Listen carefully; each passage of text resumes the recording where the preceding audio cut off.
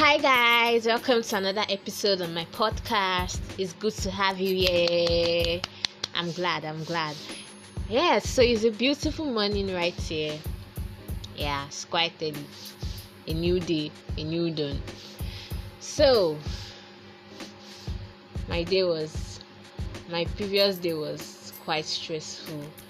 Me trying to think of what I could do to add value to myself, because this pandemic period is not a period where you just sleep, eat, wake up.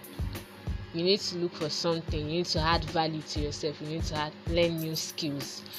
So I decided to learn some skills and then give back to some people.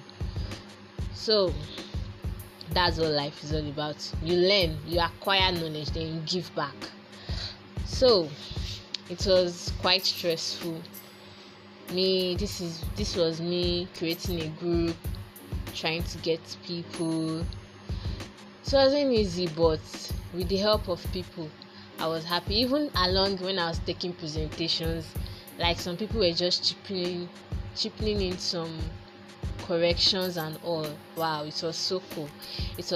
And I was really grateful, and I was highly elated.